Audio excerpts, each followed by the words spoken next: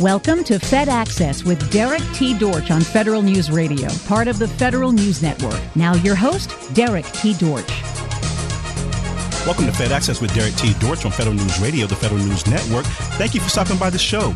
Today we're going to be talking about an issue that we're all concerned about, whether it be human rights or terrorism. We're going to be discussing that right now because of so many different things that are going on. And there's so many different issues that have been, really kind of playing out in the news, whether it be Russia or China or what's happening in the Middle East. But we've kind of lost sense of maybe some of the most important issues that are also brewing that we still need to kind of keep track of. What's happening with human rights around the world, and also what's happening with terrorism, especially in parts of Africa that we haven't really been paying as much attention to because it hasn't been in the news. There's some things that are happening that people probably should be a lot more aware of because we don't necessarily want to go backwards in terms of kind of missing another rise of ISIS or another rise of terrorism in certain areas. And today we've got on the show Professor Matt Daniels. He's the chair of law and human rights at the Institute of World Politics. And we're going to be talking about that. And he also has a new book out called Human Liberty 2.0. And so we're going to be talking about his book today. Hey, Professor Daniels, how you doing? Good to be here. Hey, thank you for being on the show. Hey, we've been talking, and me and you have been discussing a number of issues, and that's why I wanted to get you on the show. You always have been covering human rights, across the world. What would you say right now? And we always get the human rights report from the State Department and other places. What would you say right now is the state of human rights right now across the world? Are we in a good area right now where, people are doing right by other people, or are we kind of slipping right now in certain countries? What would be your take on that? Yeah, Derek, I think we're in a very perilous time because we're seeing a rising tide of authoritarianism around the world.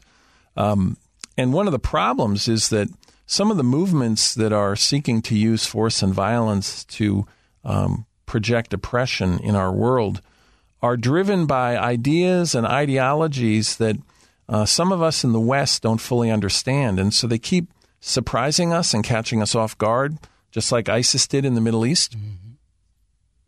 When we think about this, you kind of talk about authoritarian, rule, right? And a lot of people may not even understand that. They may be thinking, is that Hitler? Is that dictatorship? Break that down for people in terms of what's going on when we think about that kind of dynamic.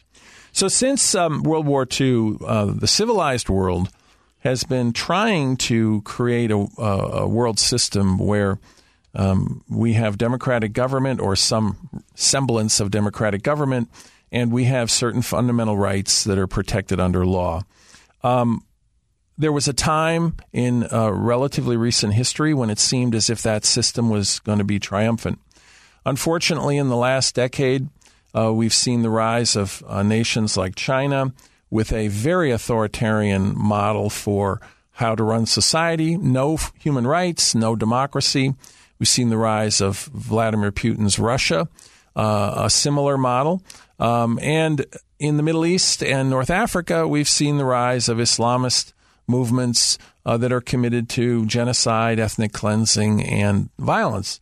And this means that the world that we thought our children and grandchildren would inherit is not necessarily going to be the one that they get. And a lot depends upon what we do. Right.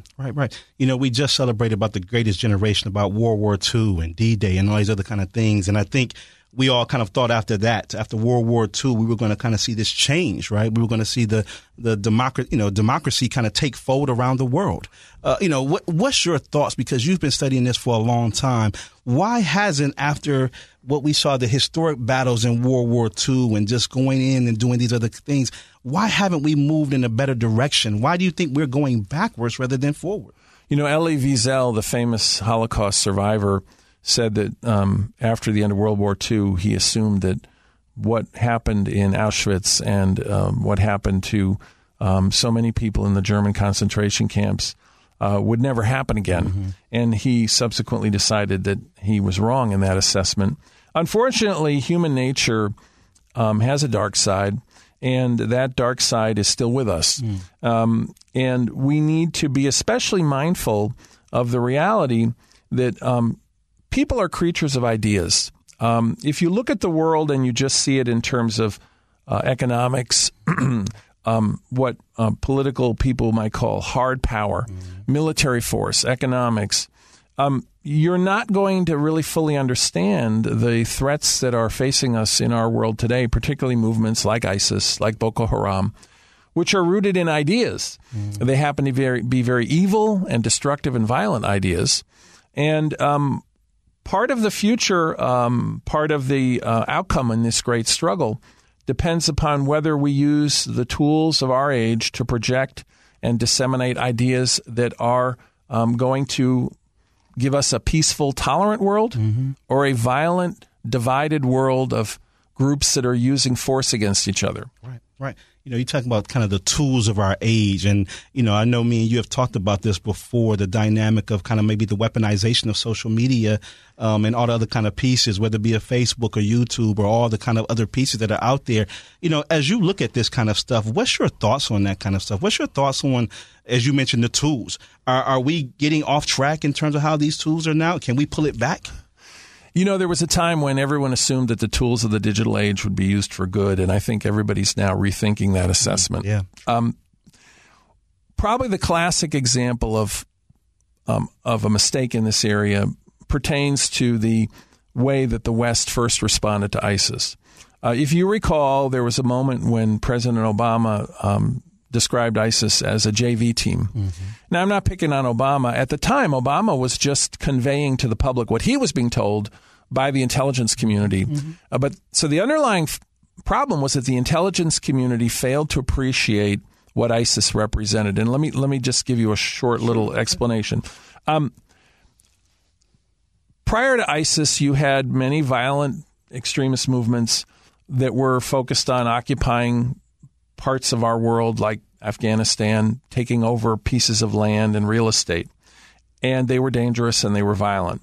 When ISIS came along, they were evaluated as another example of that type of movement.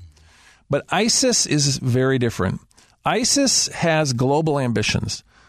They're what we like to call an idea tribe. It's a group of people who have an idea, in this case, an Islamic caliphate, which means a totalitarian Muslim world government. And their ambitions are global. They may start in a certain area, but their ambitions are nothing less than a global system. And that idea actually has a lot of appeal and power within their base. Because after all, if you believe what they teach, why should you just settle for a piece of Afghanistan, right? So ISIS also has learned to use digital and social media to spread that virus. So all of a sudden, all around the world, you have copycat groups popping up in Africa. You have lone actors who are pledging allegiance to ISIS and killing people in the West. And this took us by surprise because we failed to understand we're in a new era where ideas matter more than ever.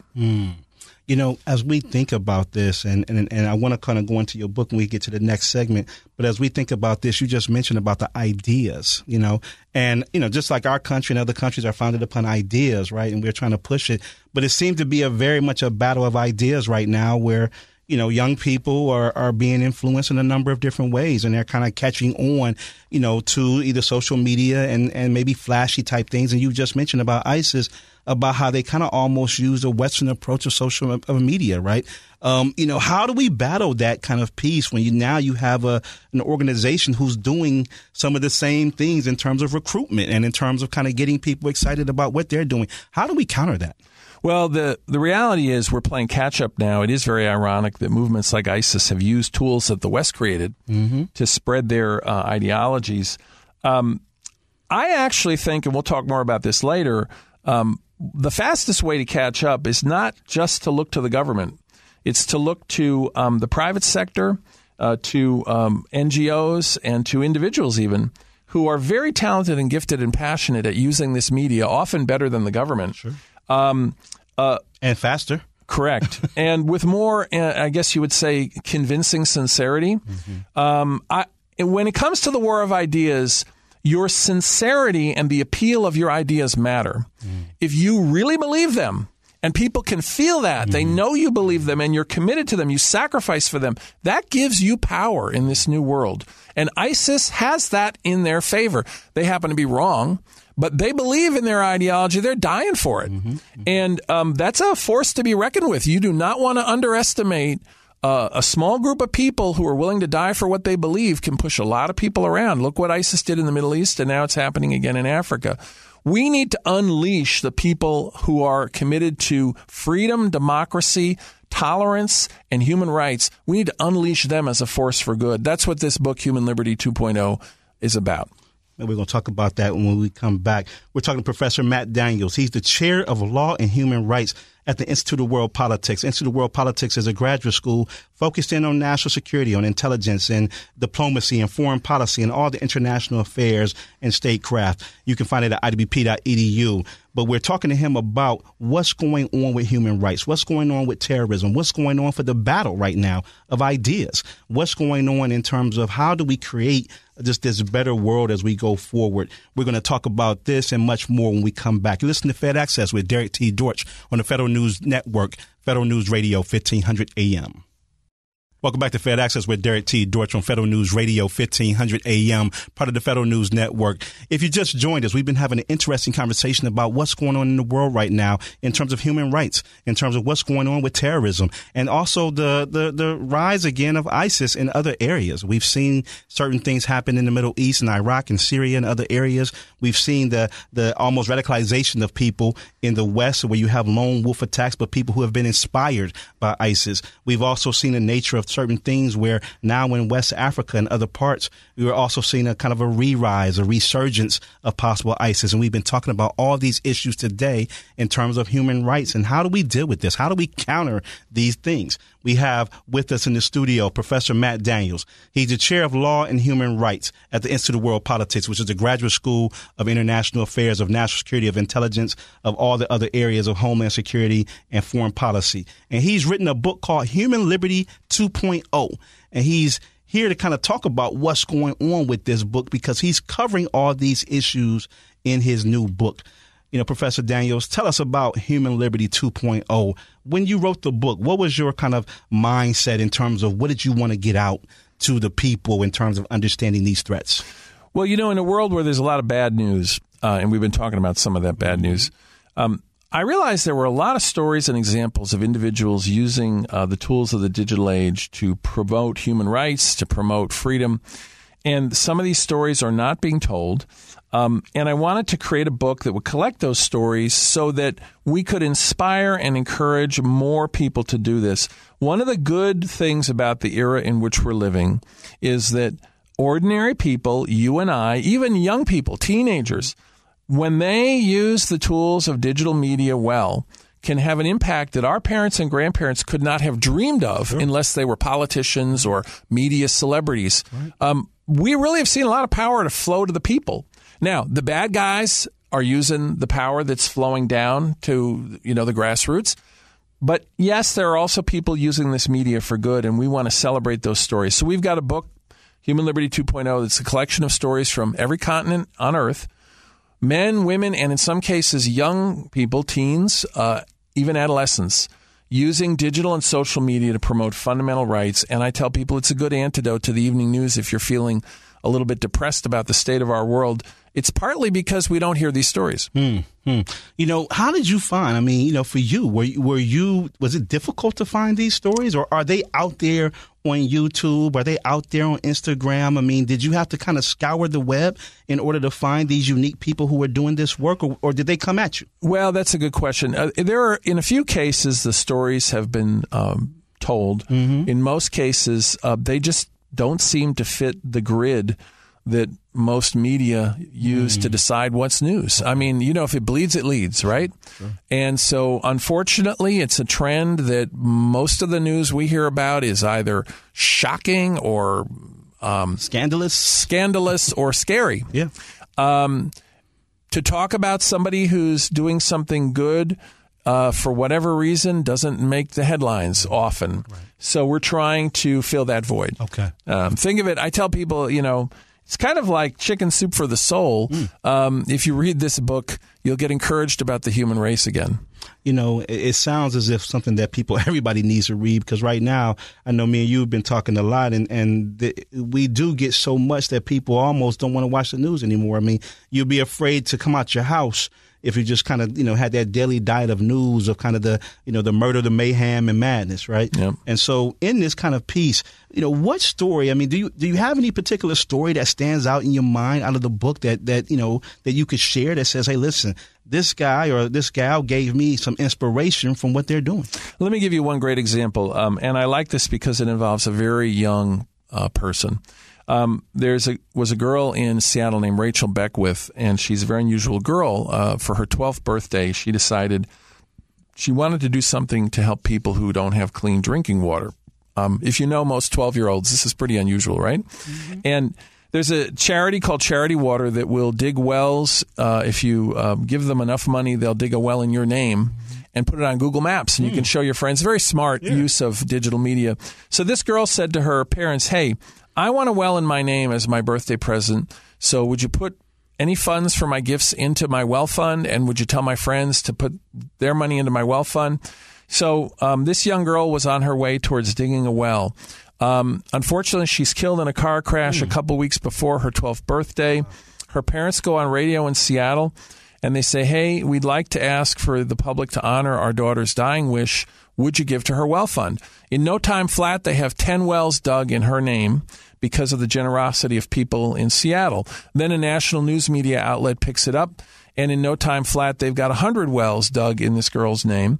A couple years later, the founder of Charity Water, who I know, Scott Harrison, takes the girl's mom to West Africa on a tour, and people are lining the roads with pictures of her daughter because they've heard the story of the 12-year-old girl in Seattle who wanted them to have clean drinking water. So here's an example of a very young girl, unfortunately the victim of a tragic accident, but yet her memory lives on in this part of Africa, and hundreds of people, thousands of people, hundreds of communities have access to clean water because of her. If a 12-year-old girl can have that kind of an impact, you and I can have an impact, whether it's in our community or on the other side of the world, if we want to. And that's good because, as I said earlier, those who are committed to evil are working hard to promote their view of the world, right, and to take away the rights of people and to take away the freedom and fundamental survival of people. Right, right. It's a powerful story of leaving a legacy, about her family now, taking under unfortunate loss. Yeah. But then turning it into something good. It really kind of makes me think about when you kind of talk about the tools right now. And a lot of people will kind of say, well, are the tools complicated that, in terms of using whether it be a Facebook or whether it be a Google Earth or whatever? What's your thoughts? I mean, do you feel now that the tools are so accessible and easy to use that, as you mentioned, kind of a 12-year-old or other people can do certain things? Where are we now in terms of the tools and maybe the power of them?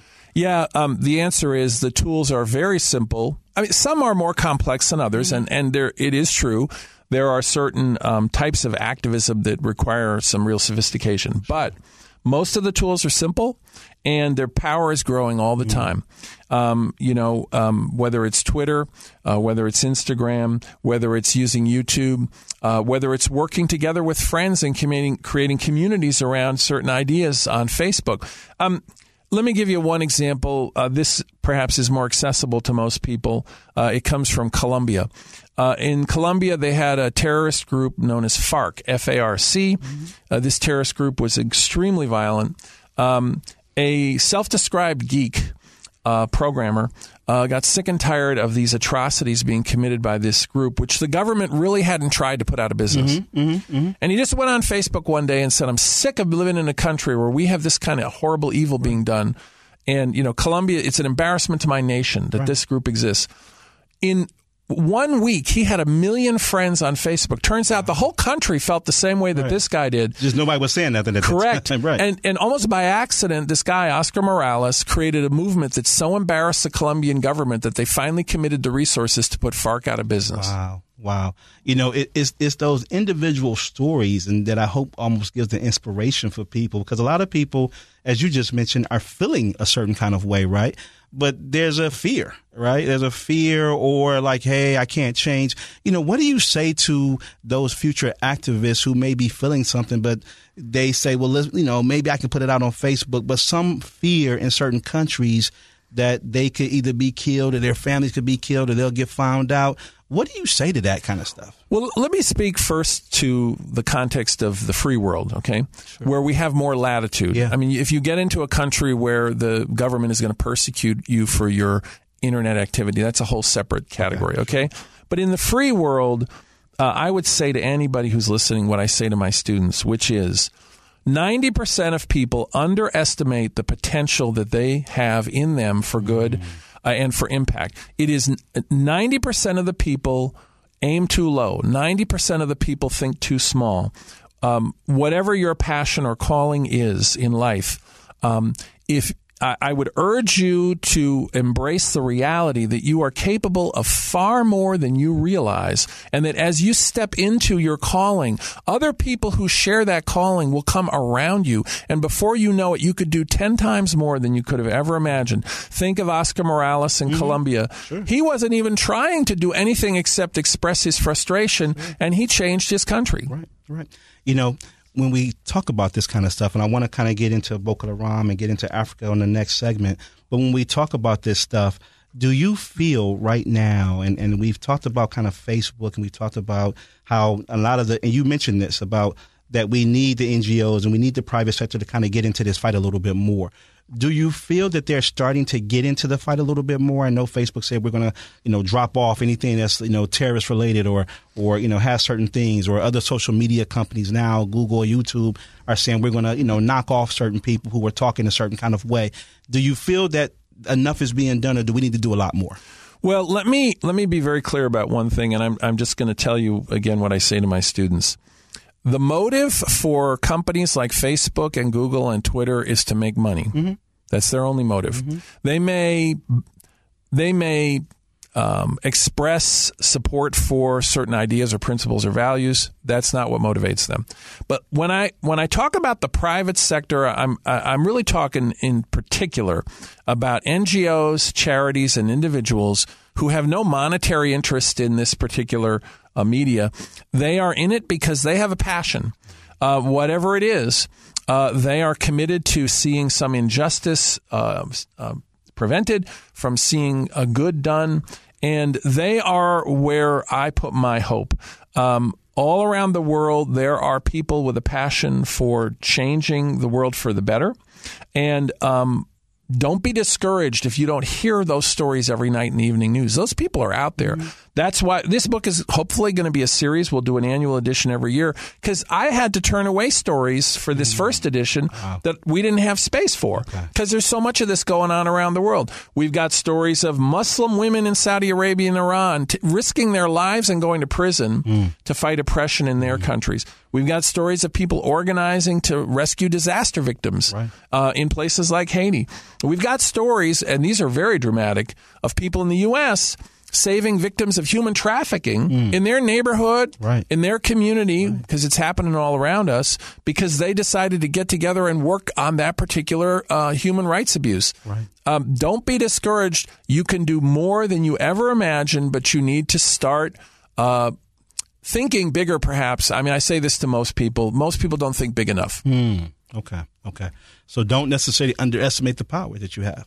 We're talking about this. And Matt, where can they find the book at? Where can they find it? Yeah, Human Liberty 2.0 is on Amazon, so they can find it there. Just Google it on Amazon, or go to Amazon and put it in there. Human Liberty 2.0. We're talking to Professor Matt Daniels. He's the chair of Law and Human Rights at the Institute of World Politics, a graduate school of national security of international affairs. He's got the book out right now where he's talking about all these powerful stories of people who really, thought big and used certain tools, whether it be social media or otherwise, and start to make some change in their communities, changes in the world. We're going to keep on talking about this, talking about terrorism, talking about kind of changing all of these dynamics and fighting what's bad out there and using our power as people to do so. You listen to Fed Access with Derek T. Dortch on Federal News Radio, 1500 AM. Welcome back to Fed Access with Derek T. Dortch on Federal News Radio, 1500 AM, part of the Federal News Network. We've been talking about some important issues. We've been talking about human rights. We've been talking about the dynamics of human liberty. We've been talking about what's going on with terrorism and that we still need to be on top of those concerns, especially, although it may not be on the top of the news right now, it's still something that's very much so brewing, especially in certain areas, especially in parts of Africa that's going on in other parts of the world, and we need to keep abreast of it. We're talking about all these issues with Professor Matt Daniels. He just released a book called Human Liberty 2.0 you can find on Amazon, but he's the chair of law and human rights at the Institute of World Politics, which is a graduate school that focuses in on national security and international affairs, and you can find it at iwp.edu. But we're talking about all these issues right now, and he's been breaking down some powerful stories of individuals who have been changing the world by just taking acts and just kind of standing up and saying, I'm tired. I'm tired of what's going on with human rights and justice. I'm tired of what's going on with terrorism. I'm tired of the violence. And so we're talking about this right now. You know, Matt, when we were, just kind of thinking about this, and I know we've talked about how government, sometimes everybody thinks government is the solution. Right? Government should be the one to change everything. Government should be the one that solves the problem in my neighborhoods. And I've always been a believer that it's got to be the people. Right? I mean, government can only do so much. Right? And really, government is the people. Right? What's your thoughts on that in terms of us being almost so over-reliant upon government? Well, in the pre-digital world, there was perhaps more excuse for that mentality. We looked to the UN, we looked to government agencies to take care of these human rights issues, right? Because what could an ordinary person do? But with the advent of the tools of the digital age, connecting people, giving people almost the same power that the media used to have. I mean, the people are the press now. Right. You have the power, amazingly, to reach more people than a broadcast network. Right. There are people on YouTube who have channels that get more views on a regular. I'm talking about teenagers. Right. Get more views on a regular basis than some of the broadcast networks. Okay, social influence. I love this. I am glad I am alive in this era because it allows for initiative, creativity, passion to be expressed that wouldn't normally be expressed. So let me give you a story that illustrates how people sometimes can get out in front of the government in a good way. There was a disaster in Haiti. We had an earthquake. People are trapped in the rubble. Okay. The UN goes down. We send our military down there, and they're using paper maps to try to find people and dig them out of the rubble. There's a guy at my alma mater of Brandeis named Patrick Meyer, who's an expert on crowd mapping. Crowd mapping is where you work with a bunch of people to create a map on the internet where you put little pins. Sure. It's a real-time mapping process. He figures, well, maybe I can do something to help because I got a lot of friends around the world who are really good at crowd mapping. So he gets all his friends to create a Haiti disaster relief map with reports of people trapped in the rubble. In 24 hours, the Marines and the UN throw away their paper maps. And they're using this online tool because it's far more effective. Right. Then, fast forward, the Haitian phone company creates a free text messaging app where you can text a message of someone trapped in the rubble. Problem is the reports are coming in Haitian Creole, which really isn't proper French.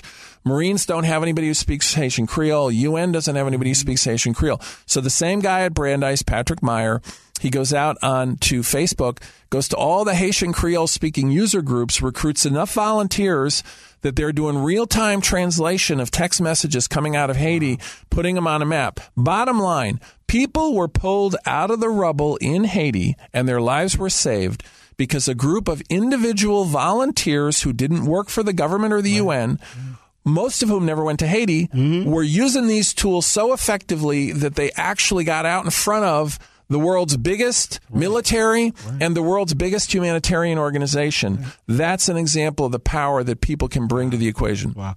It reminds me that people think the solution is within government, and it reminds me that oftentimes the solution is within the people. And, and just a person who's creative and who also has some specialized skills that maybe even the government never thought about, right? And said, they didn't think about how to use social media the right way. Let me give you another example. There's a wonderful story of an entrepreneur in India. And he, one night, is watching the news, and he sees a story about a little girl who needs a weekly blood transfusion to live. Okay. But for cultural reasons and other issues in India, it's very hard for her family to get blood every week for her. She has a rare blood type. Yeah. So every week the family is begging people, please, would you donate blood? Our daughter's going to die if she doesn't get a transfusion. This guy gets so moved by that he decides to create an app for Facebook that matches blood donors with those who need blood and created overnight the world's largest blood bank using Facebook. It's called Social Blood. Okay. And this guy he didn't work for the state health department. Yeah. He wasn't even an MD. He happened to be he was a Harvard MBA is what he was. Yeah, sure. But another he's great an entrepreneur. Another great example of a person who saw a need and met it. And it's a charity. He didn't make any money off it, Yeah. That's outstanding. And kind of looking at things and kind of looking at some concerns, I know as we, and especially when people kind of move away from the news, right? And they kind of move away from, or an issue, I should say, moves away from the news. Boko Haram was a hot issue at one point in time. When they kidnapped the girls, everybody knew about Boko Haram, but a lot of other issues have really taken a stance right now. So what's going on in terms of Africa, and what is the concern as it relates to terrorism, ISIS, Boko Haram, and other terrorist groups that are kind of reemerging in West Africa? So I talked earlier about how the Western elites and the intelligence community underestimated what ISIS represented in the Middle East, and we know where that story went, right? Well, it's looking like deja vu all over again for this phenomenon in West Africa. You have the country of Nigeria that increasingly looks like a failed state. So you have the breakdown of law and order. You have rampant violence, lack of any sort of effective policing. And in that context, we're seeing the rise of a number of Islamist terrorist groups. Boko Haram is one of them. There's also the Islamic State of Africa. And there's a movement which comes out of a tribal context called the Fulani movement. But they all share a commitment to ethnic cleansing, genocide, and violence in order to impose their view of society on the world. And right now, most of the Western elites are looking at Nigeria and trying to explain away what's happening in terms of what we called hard power. So, these are disputes about water rights, they're disputes about land. No, actually, they're not. The reason they're so violent and the reason they're so dangerous is that they're about religious ideologies that include violence as part of their belief system. If it was just about water rights or land, there probably would be a solution. Unfortunately, these movements are not going to accept any solution that allows other people the right to live and exist and have human rights and freedom. So once again, I predict that the West is going to have to face a very ugly situation in Africa because we've been neglecting what's happening because we're looking at it through a set of glasses that doesn't want to see the reality. Why do we always seem to get caught off guard, Matt? I mean, because these problems seem to be sometimes repetitive, right? I mean, we deal with it and then it kind of goes, we think it goes away. It never really goes away. We never really solve it. It may get a little bit quieter, but I'm just kind of confused sometimes. And I always ask this question, why do we always seem to be caught off guard, especially government agencies or other things of that sort? Is it naivete? I mean, what do you think that is, though? I mean, in terms of dealing with these issues? I'll give you two answers. The first answer is more personal. The second will be more political. I think that if you don't have a view of reality that encompasses the existence of evil, you're going to be surprised again and again and again. If you think that our world is just a result of the interplay of economic factors, and the biggest problem we've got is not enough education or not enough economic justice. If you think that's the whole of reality, you are going to be sadly disappointed. Give them a job and they'll be okay and everything else. These movements, like the Nazi movement, attract followers who come from very privileged and powerful backgrounds. They're not just, disenfranchised, marginalized. Osama bin Laden came from one of the richest families in Saudi Arabia, and look what he did. Okay, just as many of the Nazis came from very powerful, privileged, well-educated backgrounds. I believe that you cannot understand reality itself, human nature, or history apart from some understanding of evil. And if you are willing to accept that proposition, you should also accept the notion that there's such a thing as good. And that should make you want to be very active about promoting the good, because I guarantee you the forces of evil are active about promoting the opposite. Now, the political answer. The political answer is a little more mundane, I guess.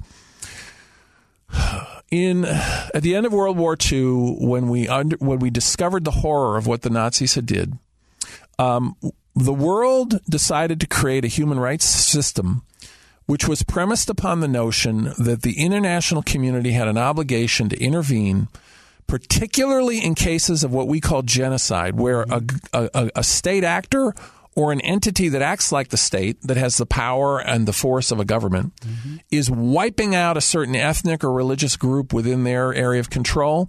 We're not supposed to say, hey, not our department. We're supposed to intervene. Okay, that's the mistake we didn't make. I mean, that's the mistake we did make with respect to Hitler. Yeah. And then we saw what he did, right? Well, the world doesn't want to pay the price of intervention. The world is afraid of the cost of getting into these areas. And so the world and many of our governments and international agencies look for every excuse they can find to explain away something that is obviously genocidal. It obviously involves ethnic cleansing and religious violence and the mass murder of certain groups. For example, in Nigeria, you have Islamist terrorist groups that are murdering Christians. Well, so they're Sunni Islamist terrorists. They have different variations on that, but they're all come from that root. Their ideology of violence is killing Christians, Shia Muslims, and also local tribal religious groups that are indigenous to the region, okay? Not unlike what we saw in the Middle East, where ISIS was killing Shia, Christians, and Yazidis, and other indigenous groups. We're at a moment where it's obvious that this is ethnic cleansing and genocide, and the world doesn't want to accept that, because if they do, under our professed system of international legal norms, we need to do something about it. Right. We're going to take a quick break. Matt just broke down a whole bunch of stuff that, even if we had the time to unpack, we probably need a couple shows. I'm going to have him come back and talk about this a little bit more, because these are issues that are critical to our nation. And if anyone's like me and him, you get tired of hearing about it over and over again. You get tired of not having the solution, brought to the table, that we don't have to continue to deal with this. We're talking about human rights. We're talking about terrorism. We're talking about what can be done. What good can be done in order to stop these human rights issues and atrocities, and what can be done to stop these issues as it relates to terrorism. We're listening to Fed Access with Derek T. Dortch from Federal News Radio 1500 AM. We'll be right back after this break. Welcome back to Fed Access with Derek T. Dortch from Federal News Radio 1500 AM, part of the Federal News Network. We've been talking about a number of important issues. We've been talking about human rights and terrorism.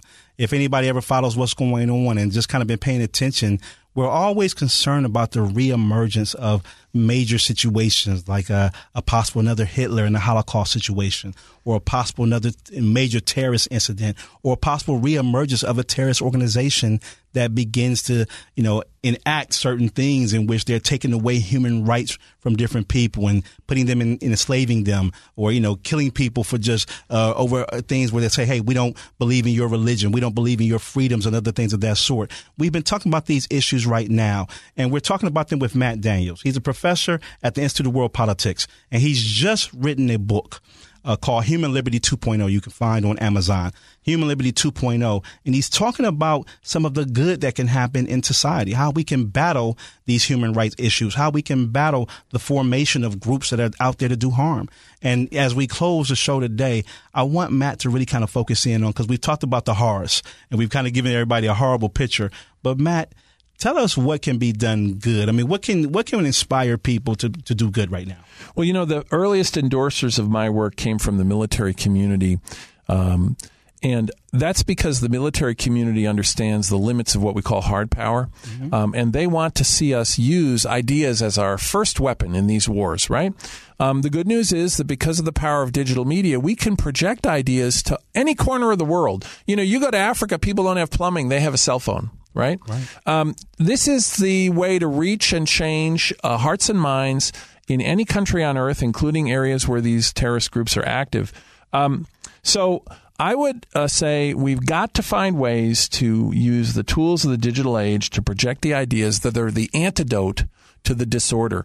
The disorder is ideas that take away the humanity of other people, that encourage violence against other people. If you read Human Liberty 2.0, you'll get a taste of how these tools can be used, how you actually, as an individual, can make a contribution or work with others through different charities and NGOs. And that's the way we win. We win by playing offense for the good rather than just playing defense against the bad.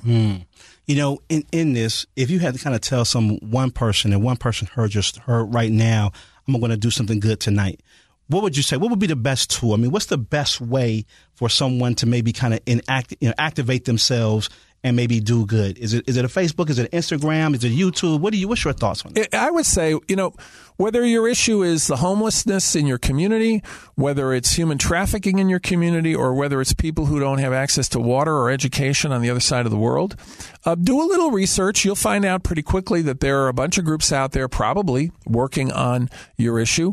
And connect with them. You don't have to reinvent the wheel. You plug into what they're doing. If there's some issue that nobody else is working on that happens to be your passion, well, maybe that's a call in your life to become the leader of a group and a movement. Because I guarantee you, if you feel it strongly in your heart, there are other people who share that same calling who will respond when you take a step out to do good and to help others. Don't be afraid to act when others are not acting, because people will join you. Professor Matthew Daniels, he's the chair of Law and Human Rights at the Institute of World Politics. You can find his class at idwp.edu. He runs a class where he's teaching young minds and teaching maybe some of the older minds about kind of combating these issues of human rights, combating these issues of terrorism, and how to counter them. His book is Human Liberty 2.0. You can find it on Amazon. I encourage you to take a read of it. It'll inspire you to get involved, and we need more people to get involved in order to deal with just the injustices of society. There are people who need help, and those to whom much is given, much is expected. And so we want people to get involved. Don't necessarily be afraid to be that lone person, because other people will join you if it's the right mission and going forward. Thank you, Matt, for just kind of inspiring us and telling us these stories. You're welcome. You've been listening to Fed Access with Derek T. Dortch on Federal News Radio, part of the Federal News Network. Tune in Monday afternoons at 1 or subscribe to this show on iTunes or Podcast One.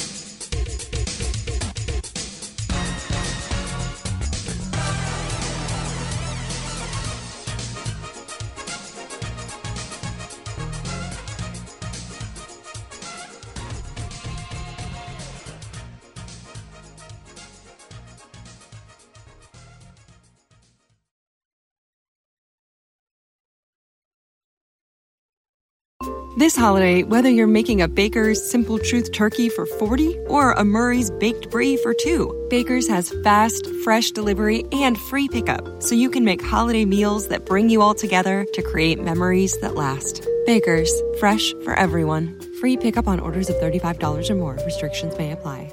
Get more ways to save at the Buy 5 or More Save $1 each sale. Just buy 5 or more participating items and save $1 each with card. Baker's, fresh for everyone.